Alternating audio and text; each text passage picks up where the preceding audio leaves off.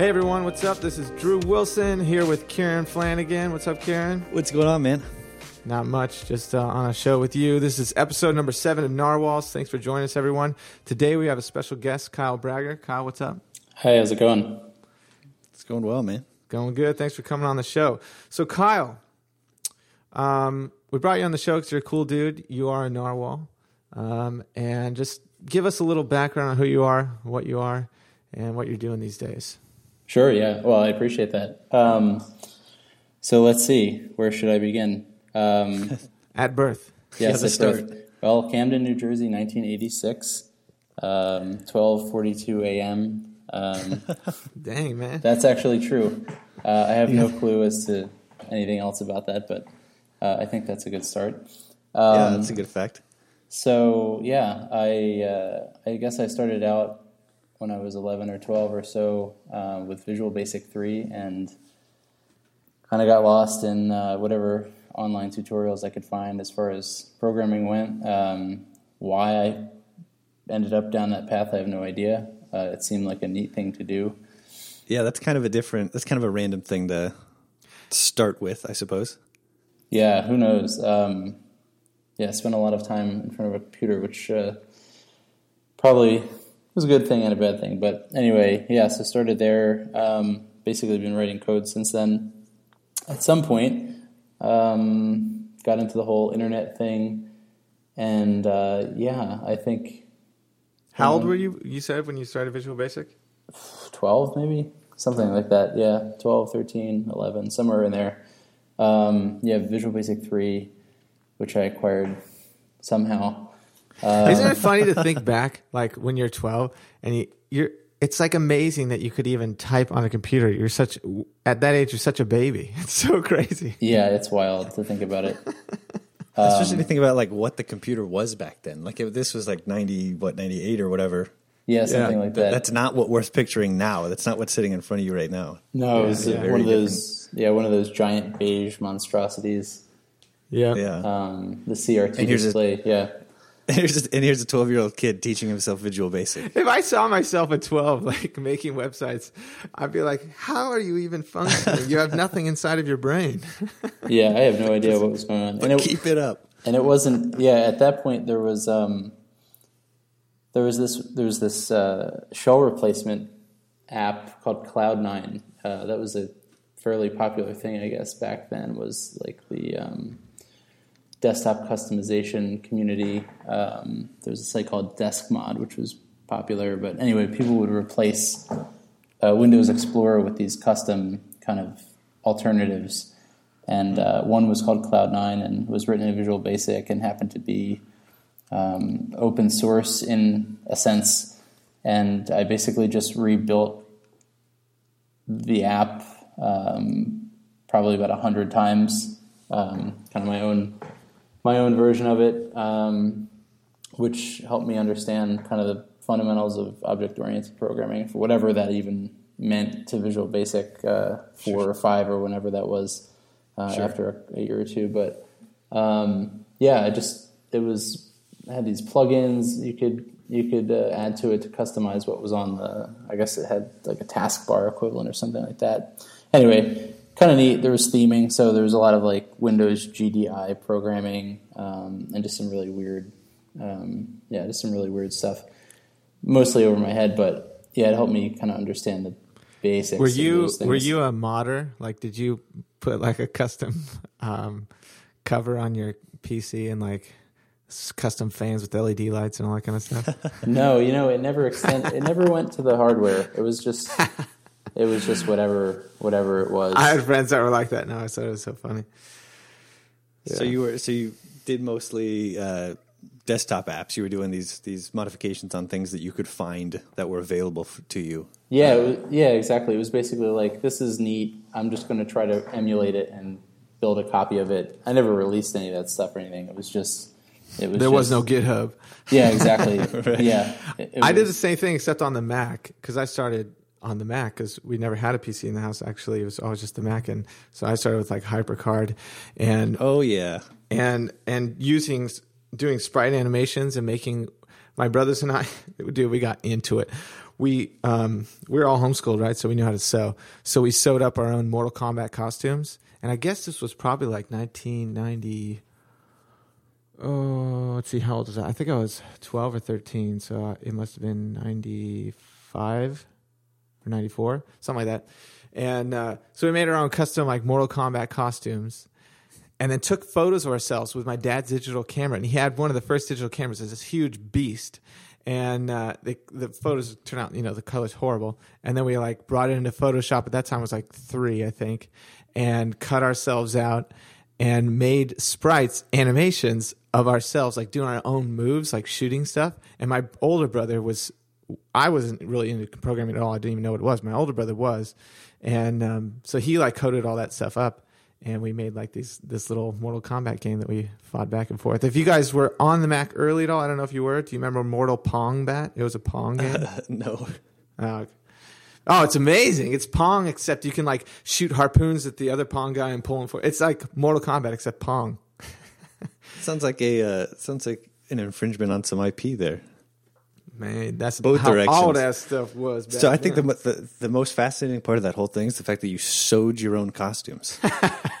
I ruined my clothes because I dyed it. I had to pour dye into the washing machine to dye because I was reptile, so I had to be green. And so I had to pour dye in there. And then when I did my laundry after that, I ruined a lot of my clothes because I didn't do an empty load between. Anyways, too much detail. I'm sure your mom remembers. Yeah, for sure. So, okay, cool. So that's awesome. You started early. What are you working on these days? Yeah, so I'm co-founder of a site called Exposure, which is exposure.co. And it's a photography storytelling product that I started with a designer called Luke Beard. You guys probably know him or know each other. Yeah, I would guess. Super awesome, pretty project for sure. Yeah, thank you. Yeah, Exposure's great. Yeah, so that kind of came out of this really interesting company that I've been at for the last 2 years called Elapath, which is kind of an incubator in a sense. Our mission, so to speak, is essentially to create interesting products and try to build businesses from them. And it started, I think, mid or late 2011. Jake Lodwick, the guy that was involved with Vimeo, College Humor, that whole crew, basically hired Pascal De Silva, this really talented animator, and we kind of built a little team. And the whole deal is, I guess, in a sense, this narwhal concept, which I'm completely going to use the word from now on. But we're licensing it out. Okay, you can talk terms after the podcast. But all right. So it's a company full of that kind of person and really self-directed, and you can kind of work on anything that's interesting to you. And we built dozens of prototypes of things that we thought might be cool to play around with. Most of them never saw the light of day, as is always the case.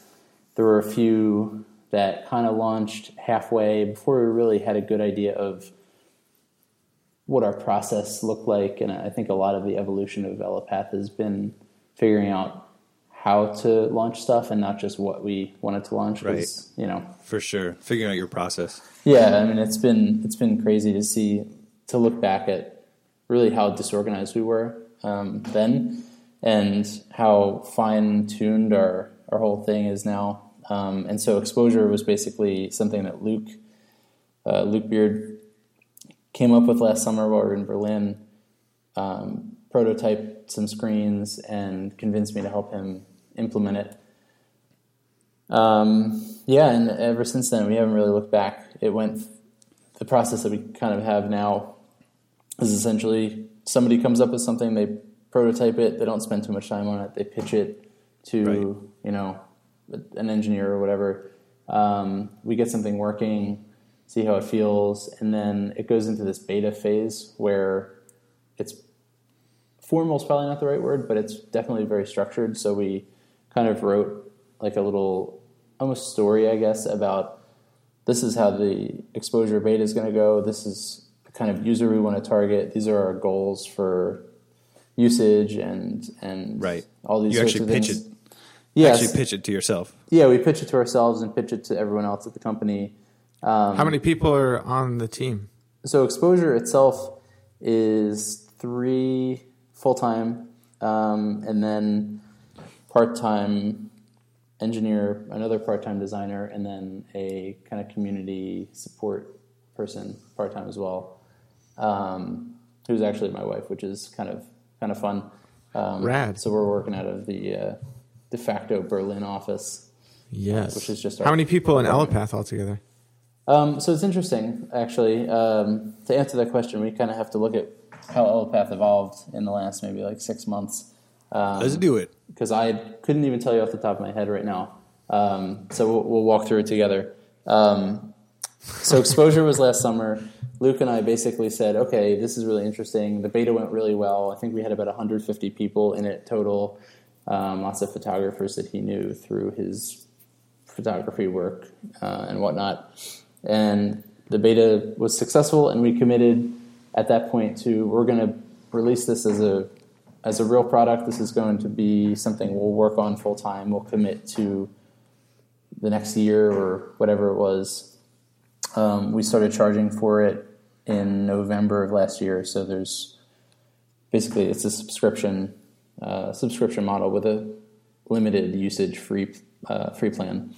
And then at the same time, I guess maybe over 2013, there's another app called Keezy, which is an iOS app that some other guys, including Pascal, prototyped and went through more or less the same process. And it's a really fun music toy for iOS, so you can record sounds, kind of like I guess a soundboard would be a good way to describe it.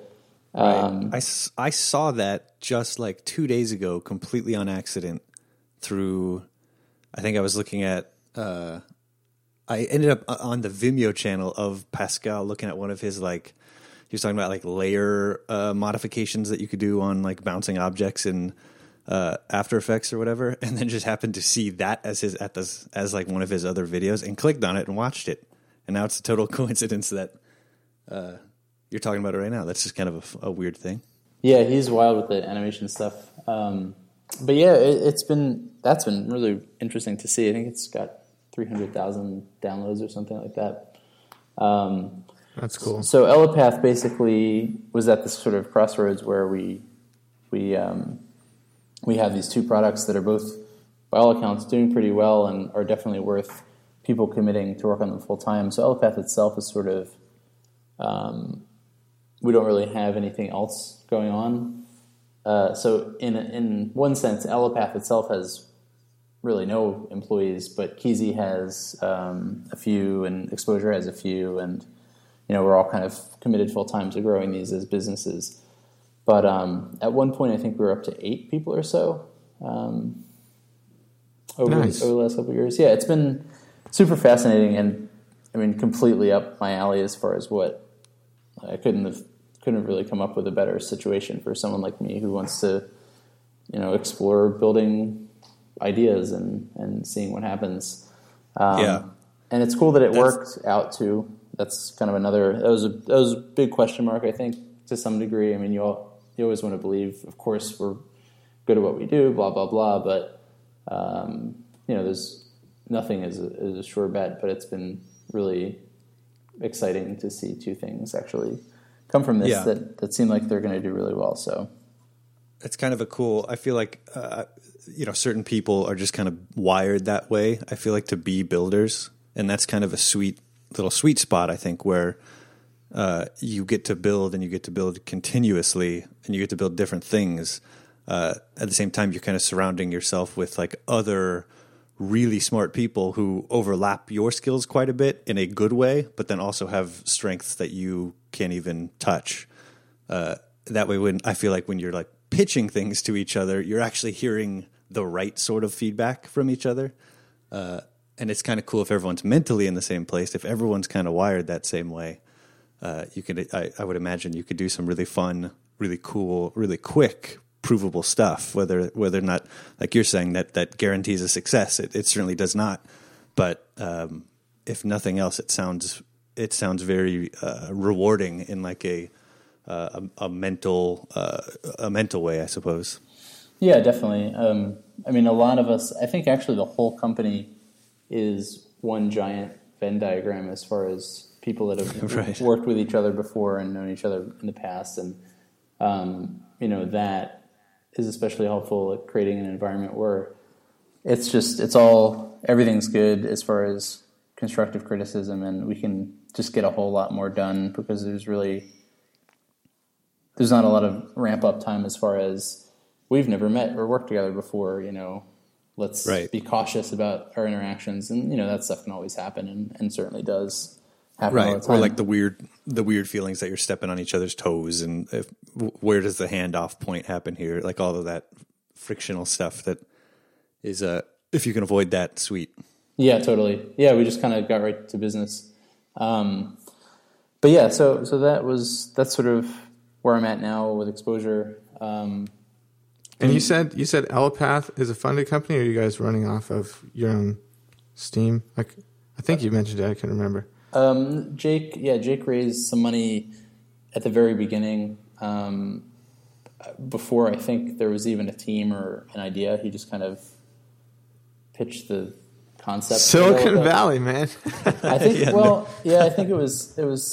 Who knows? I think there's a lot of people in New York that he was connected to as well, but I really don't remember. Either way, I mean, he's certainly got the track record for people to say, okay, we'll pay attention to this. It's for sure. It is. I feel like it's a crazy idea, but in this sort of good, ambitious way. I always think it's got to be so hard to be one of the VCs, whether it be New York or Silicon Valley, who isn't like a veteran, because, or even hasn't been in this industry in the past, because you don't know who's good, right?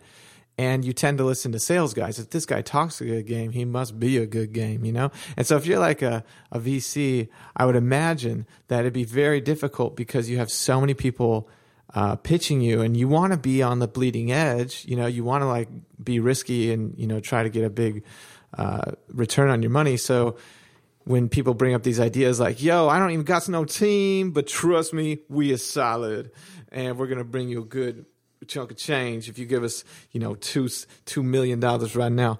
And I always think it's going to be so hard because there's got to be so many people like, yeah, I just got to do this thing as a VC. And that's why you see all these stories about like these ridiculous ideas getting funded, like big time funded. And it's just like, man, send some of that to the smarter people. Like, why are you going with these ideas that are just so overdone? And yeah, I don't know. I just imagine it because, we can always nag on the Silicon Valley, but I just imagine it's got to be so hard for the VCs to even have the ability to discern what is good and what is not good, because there's just so much of it, and so much of it is sales guys. Yeah, and then especially with when certain things just reach a saturation point, right? 2012, all the money was getting pumped into, or 2011 or whatever, getting pumped into these new social apps, and there's got to be something here. And then by the end of the year, all VCs are just tapped, both financially and mentally. There's no more money going into social apps because nothing is returning. I thought they were going to be solid because their website said something about growth hacking. They pointed to Facebook as an example. Yeah, I don't envy them, but at the same time, like you're saying, on the other side, it's easy to get frustrated with it when you've been in a situation in the past where you're like, why aren't you seeing this the way I'm seeing it? Why look at that one? Why'd you give them that much? And, it's probably a tricky thing on both sides. Geocentric social network for business working dogs. Yeah, it's interesting. I mean, I personally don't love the idea that I feel like there's sort of this underlying expectation of startups that you must raise money because that's simply the way that it's done. Totally. But that being said, I think I've developed a more reasonable outlook lately of, if it makes sense, it makes sense. If not, Oh, 100%. Like every big company that's around at some point took on money. I think like what you said, for me, that's the biggest issue is it's the de facto. It's like, I have this idea. Before I do anything, I need to go try to raise money or see about how I can do that or get an MVP out or whatever. And I think people try to put all the risk onto somebody else, whether it be, co-founders, they just want to be an idea guy, so they put all the risk on somebody else. Spend all your time. I'm going to get all the upside. Or they go and try to raise money first and put all the risk onto, VC or whatever. And I guess if you build a bunch of companies already, maybe that's fine. But if this is like your first thing that you want to take big and you're not taking any risk, you're not going to learn any lessons. And I think that that is so evident because people will write blog posts about how hard it is being a co-founder, a CEO, or something like that, and how they made mistakes like raising money early or something like that, and then they'll go and do the same thing again, right? It's like you could literally go back in history and like look at your two situations like you haven't learned anything, even though you wrote a whole blog post about how much you learned. You know what I mean? I think it's that. It's the fact that people aren't taking on risk and feeling the loss when they lose. You know what I mean? And that changes you, and that can actually make you change in the future. And so I don't know. I just wish more people would, if you got an idea, build it, figure it out on your own, see if people like it, and then if it starts working out, then at that point you got something, and then go try to get funding. I don't know. If that was a de facto way, I think people would be better off all around. But yes. I definitely don't think VC's bad. I think it's, like I said, like every big company out there has at some point got it. Yeah, totally. Some things, of course, if there's hardware involved or physical inventory or something, maybe you need some capital up front. But for a lot of like the consumer web stuff that I think we all kind of end up working around, there's a lot of stuff that seems like, it's interesting with Elepath even.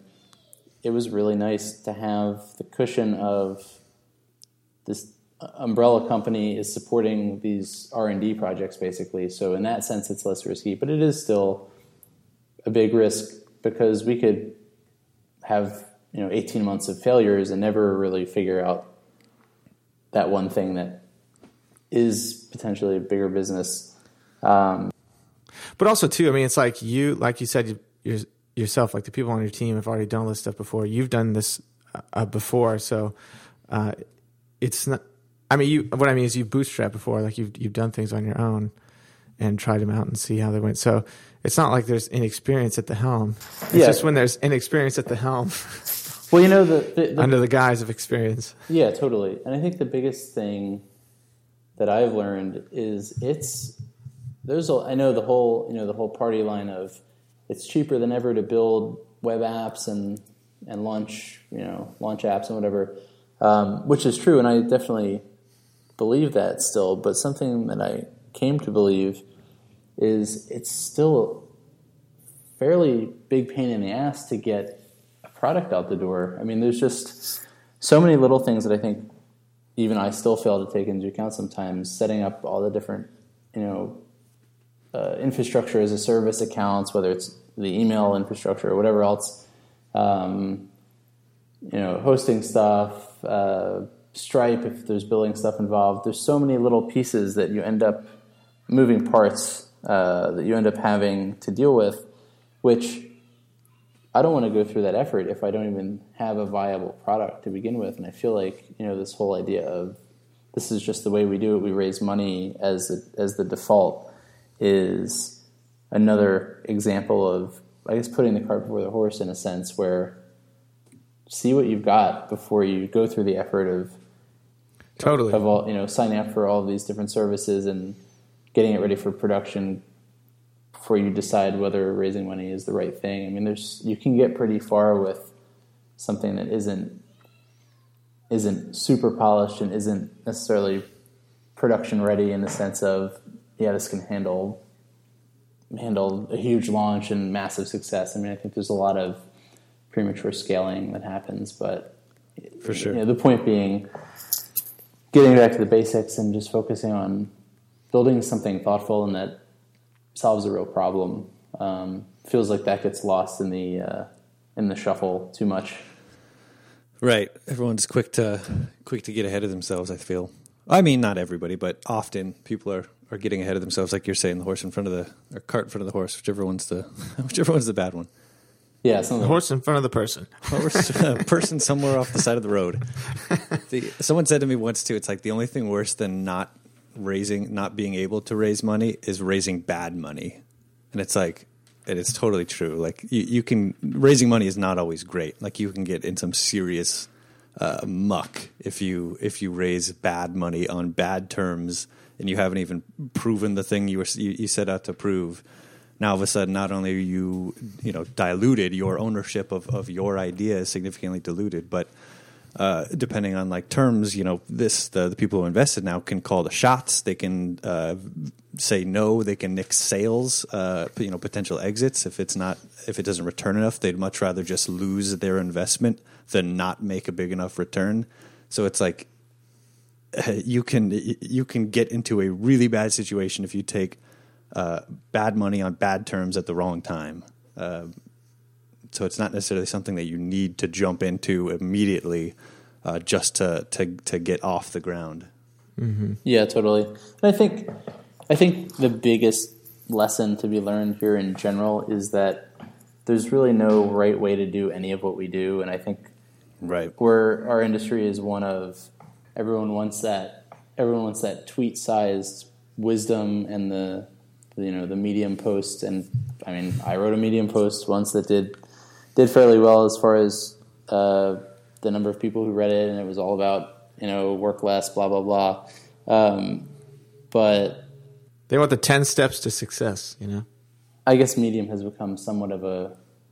I guess it seems like synonymous with this is where people go to talk about problems that don't actually exist that feel like problems, or I don't know how to describe it, but for some reason it's this meme that exists now, or a trope, or whatever the word. I think the word you're looking for is complaining.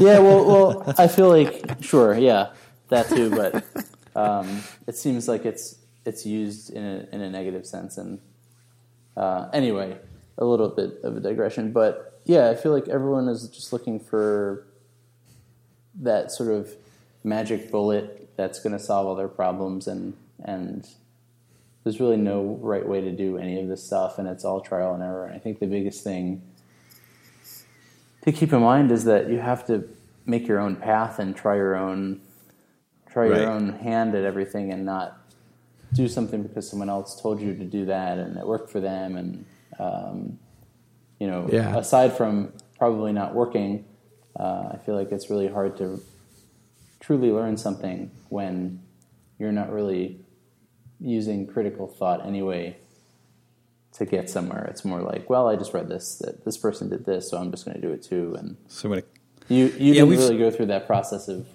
arriving to that solution that they probably thought about and arrived at. Yeah, you could walk the same path and arrive at the same solution, but the difference is now you have the experience. You did it. You actually gained that level of knowledge yourself. And we've said that on the show before too. Like, what are we if not the sums of our own experiences? Like, you just have to do it. You just have to go try it, learn it, and then in a year or 2 years or 5 years or 10 years, you'll be better for it having done it. Indeed. And if you're listening to this podcast, take the idea out of your mind that it needs to be easy, because it doesn't need to be easy. Just like software, when something's hard, it means it's hard to reproduce. And that's good for you if you have a business built around it, right? Because then you're not going to have as many competitors. And in the same in business, if it's hard to get things going, that's going to be great for you because it's not going to be as many people want to do it. Imagine PayPal in the early days. There was no online payments. They literally had to break down castle walls just to get the ability to have payments online. And now it's so much like Stripe had a way easier time because of PayPal, right? And because of everything that came before it. But there is still nobody that competes with PayPal, not a single company that competes on a global scale, because it's hard. And they are so set up because it's hard. And so if you want something long-lasting, I would say get the idea of trying to make it easy out of your mind and embrace the fact that it's good for things to be hard. Because then it's better for business and it's better for you. You get to this awesome experience, even though it is difficult and you have to stick with it and it's discouraging and all that kind of jazz. But I don't know. If people did that, I think we'd have better stuff. Yeah, it's possible. I mean, there's a lot of fast follower things that seem to come out. Right now everyone wants to. What's the new thing? It's the Snapchat clone still, right? Are we still in that phase? I think that's going to go on for a while. Yeah, ephemeral photo sharing or whatever. Before that, it was just Instagram for X. I don't know. It just feels it's disappointing because there's so much talent out there, and that's not to say that every single thing you ever build in your life has to be this profound, life-changing business or success or whatever, but it just feels like a little disappointing to see people who are obviously so talented spending time on things that are... Yeah, I guess it's the temptation to build for other people rather than build for yourself. When you build for yourself, you always have these unique little things coming out. If you're building for other people, then you're kind of like, you're not in it, you know what I mean? Your take is on it, but it's not you, you know what I mean? Yeah, for sure. Yeah. In the past, you made something called Forrst. Yes. Yeah. Remember Forrst? Yes. How long ago was that? Was that 2010? Was that earlier? I started working on it in 2009 sometime. And it went through a number of really weird iterations before the initial version with other people using it was online, which I think was the end of the year or so, 2009.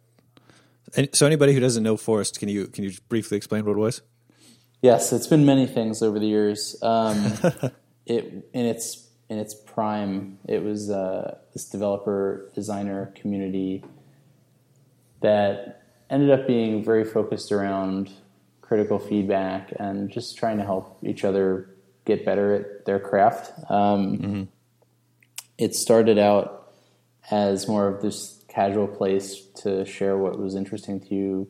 For instance, I found this cool Ruby library when I was building such and such last weekend, or here's some progress on my side project, or here's something I learned when I was setting up payments, or whatever it was. It was super casual. But yeah, it evolved into this really interesting place where people were sharing progress on projects and some really pretty deep, elaborate discussions about design feedback and product feedback and whatnot ended up happening. It feels, 2009 was what, 6 years ago? 5 years ago. It's crazy. It's crazy. It is crazy. And that was you by yourself building it, like the first versions? Yeah, it was me until basically about a year in. 9 months, a year, something like that. Was that your first product you launched, or had you made more before that?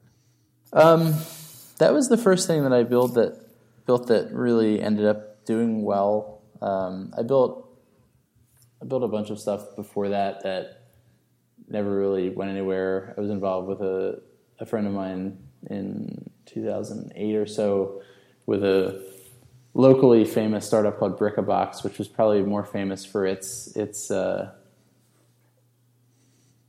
I don't even know how to put it. It was pizza.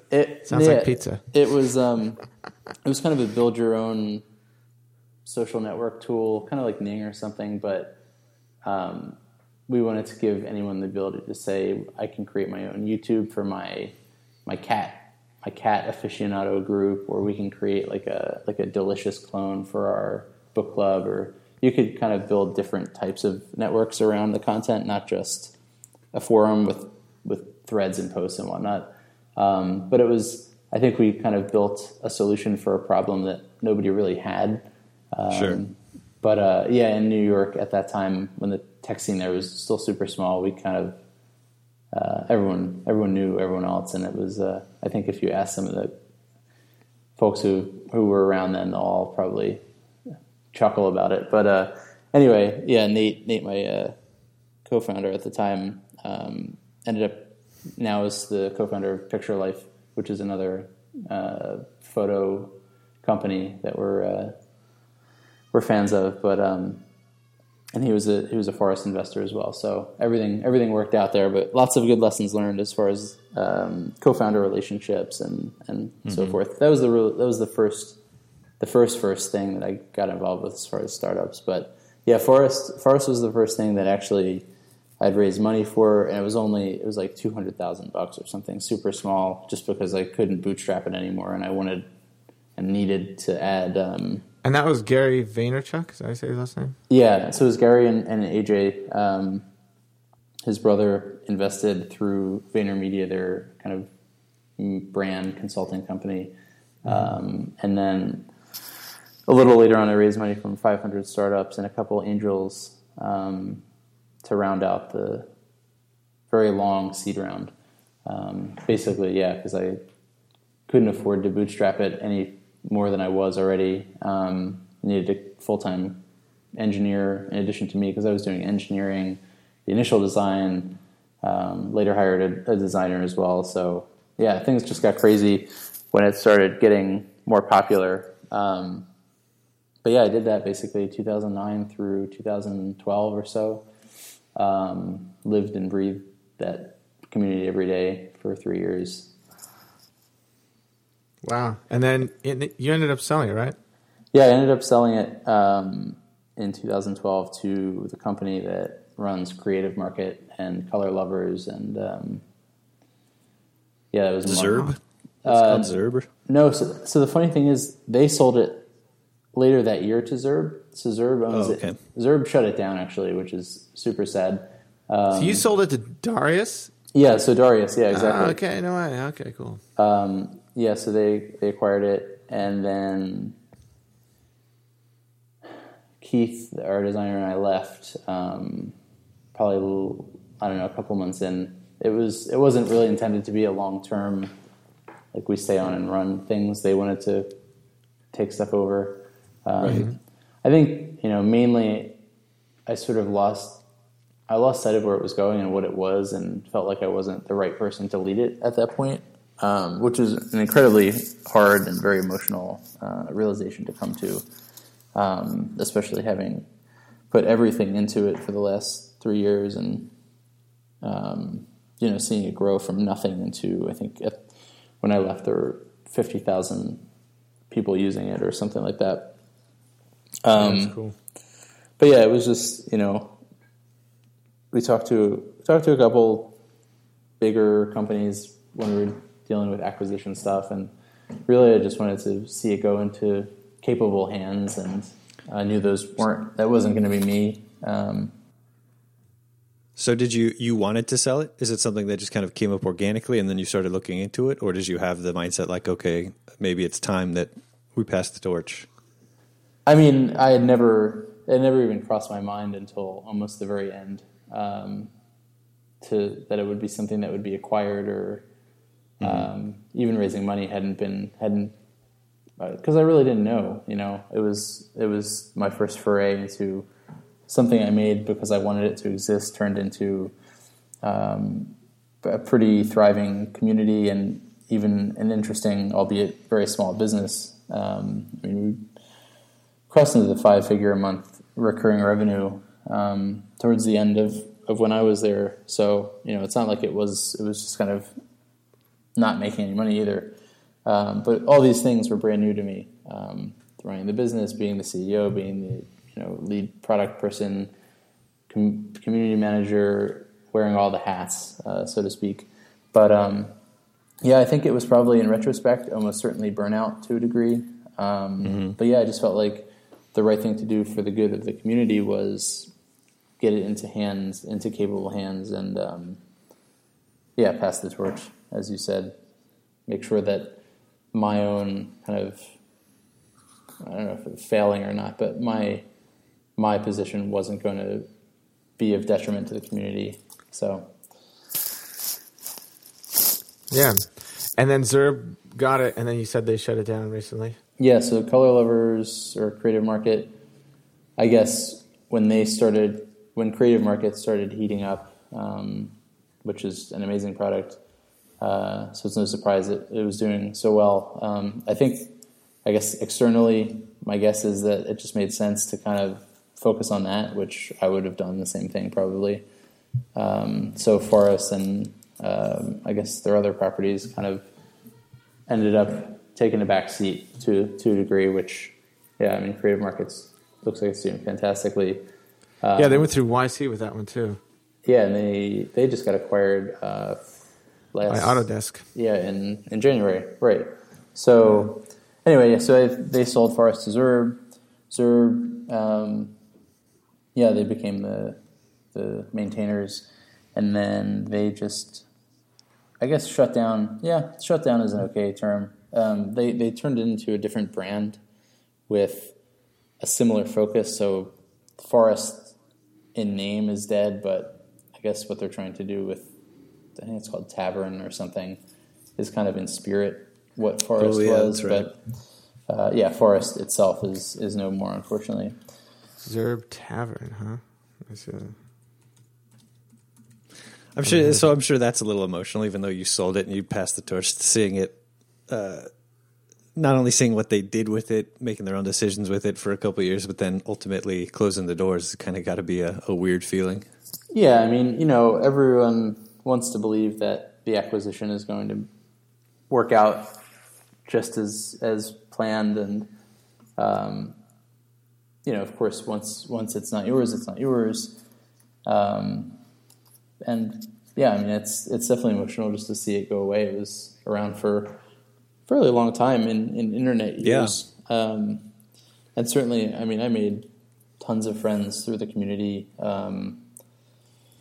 That's how I met Pascal. That's how I met Luke Beard. That's how I met even some friends in Berlin. I mean, I can't even keep track of the number of people that I met through that site. Right. But yeah, it was just, yeah. I mean, of course, something that you cared about so much, it's terrible to see when it gets shut down, but it's sort of inevitable for anything. It's just a matter of how long it takes, I think. Yeah. But yeah, sure. I mean, I had the best intentions for it, and I think,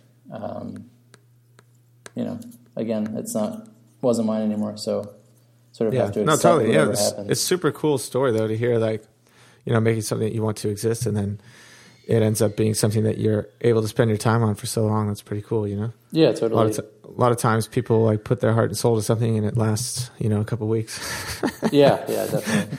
And the other big thing oh, sorry. Go ahead. Oh, I was just going to say the other kind of big thing with the community angle is it made me realize that, sometimes, going back to the raising money thing, sometimes the right thing for a product isn't to raise money for it.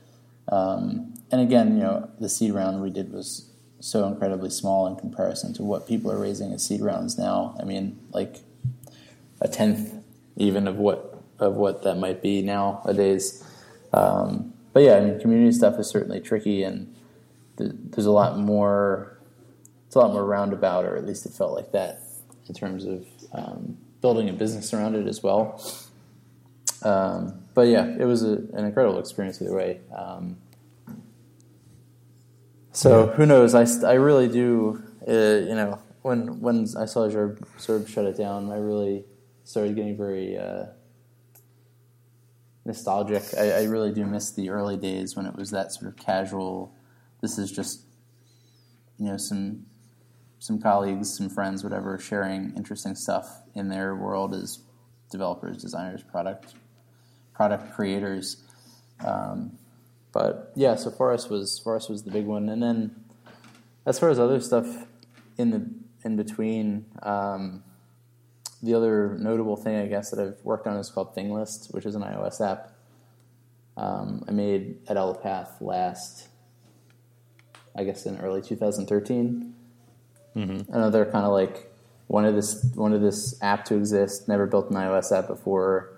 Kind of dug in and figured it out as I went.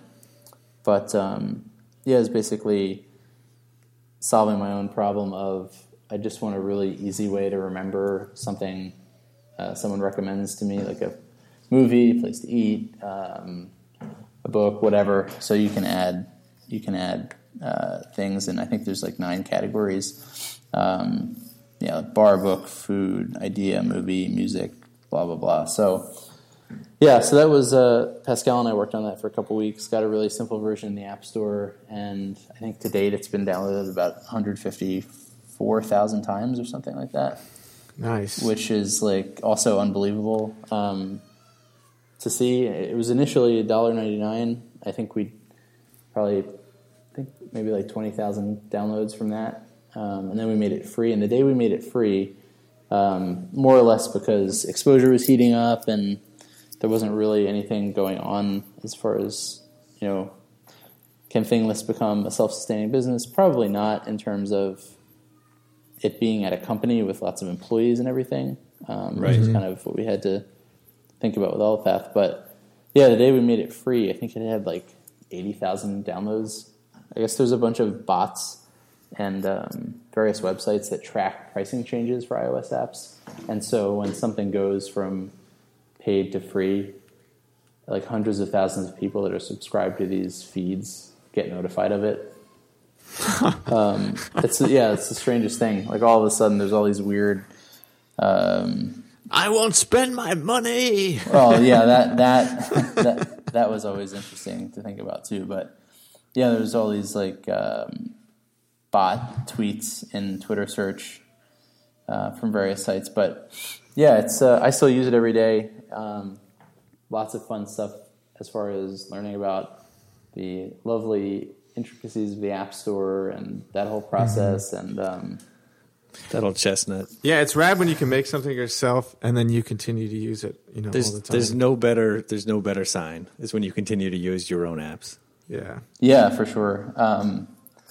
It's cool. It's I feel like that was a bit of a fluke because we got featured a couple times by Apple, which undoubtedly helped us get the kind of exposure that we got and the user base that it has now.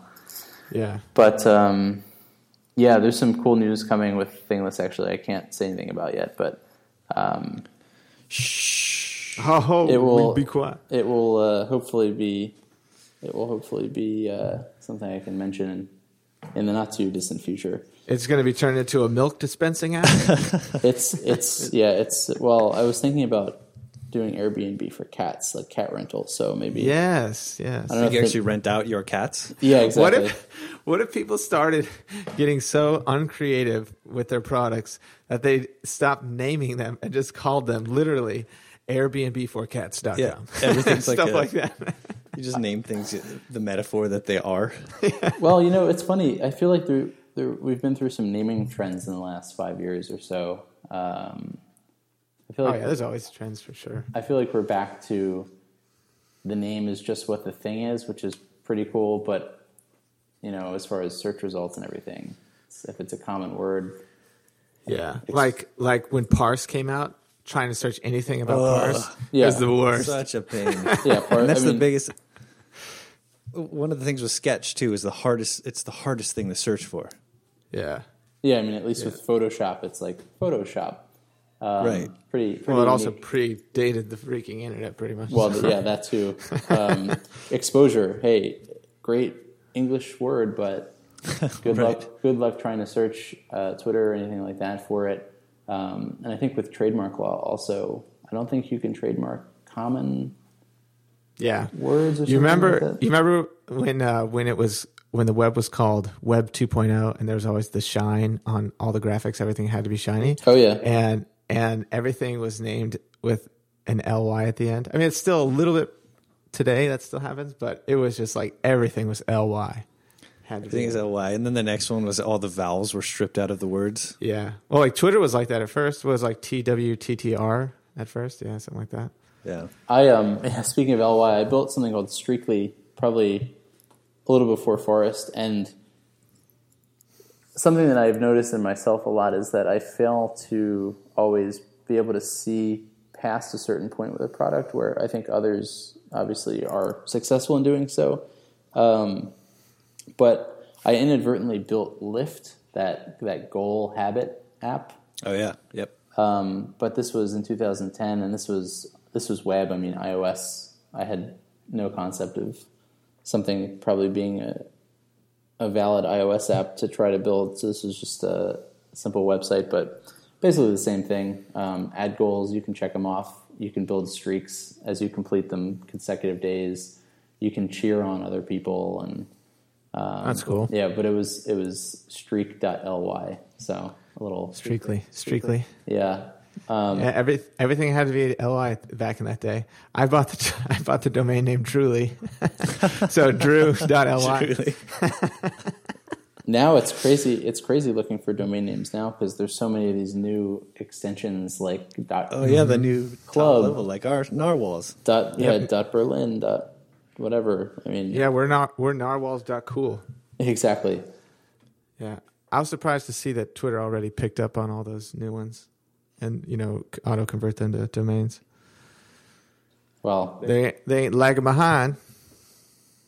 It's probably useful. You gotta snatch them up. Yeah, for sure. All right, guys. Well, I think we're at the end of it here. Is there anything else you guys want to say at the end? No, I think that's it. I mean, yeah, it's been an interesting, multifaceted conversation. I appreciate the invite. Indeed, it has. Thanks for showing up. Yeah, thanks for coming on. It's cool to see and getting a little bit of behind the scenes on. I mean, I feel like a lot of people know of Forrst. A lot of people know Exposure. Their Exposure is beautiful. It's cool to hear, kind of the story behind it, and very interesting stuff. Yeah, appreciate it. For sure. Yeah, the thing, I guess as a parting thought, the thing going back to the burnout a little bit. I know there's lately there's been this whole kind of, depression / everything isn't always. What's the word? Killing it or whatever. Everyone always says, "Oh, we're killing it." That was probably the biggest takeaway from anything I've done professionally so far. Is it was really important to have advisors and friends and family that I could open up to about that stuff, and really just acknowledging that was the problem, and not trying to sugarcoat it or push through it or whatever. And I'd be happy to see more people kind of owning up to, things aren't always actually, we're not always killing it. Sometimes things can suck in this industry, and,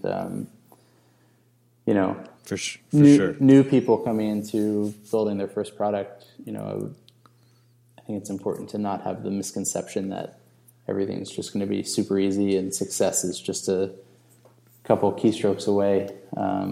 This stuff is hard and it can get grueling, but it's interesting.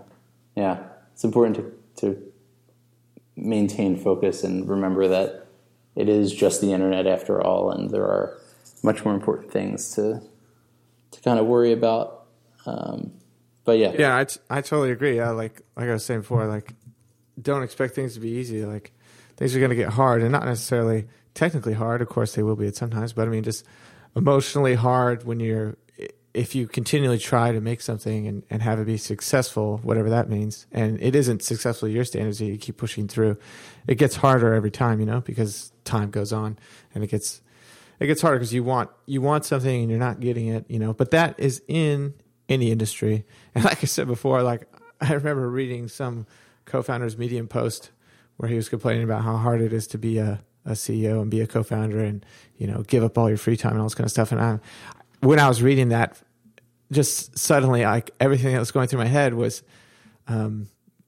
scenes of women in Africa and kids in Africa leaving all day to go get water for the next couple of days, and having to walk all that way, and they don't even have opportunity to do anything like be on the internet and try to make a business because they literally have to walk. And I'm like, and I was thinking, I'm like, gosh, man, I wish people had perspective, like, because it doesn't matter if you're in the internet industry or whatever industry you're in. When you're trying to build something and you're an entrepreneur, you get so head down into things, you don't have perspective on the rest of life. And I think it's compounded when you're not married and if you don't have kids, you don't have like this family that's always grabbing for your attention. If you're just a single person by yourself, you don't have that pulling you away. So you're always, focused on what you're doing, and it can be very hard to get your head up and look around and be like, actually my life's freaking awesome. So yeah, totally. I think that's a good way to think about it. Perspective is important. Totally. So as hard as these co-founders have it, it's really not that hard. It's a worthwhile. It's just mentally difficult to push through this thing and emotionally. That's all it is. It's not like actually hard. It's just you just got to get past the mental stuff. Well, it's all relative, I guess. I mean, Yeah. hard is all a relative thing. But anyway, thanks for having me, guys. Yeah, thanks for coming on. Thanks for coming on, and we will see everyone on the next Novels episode. See you guys later. See you guys.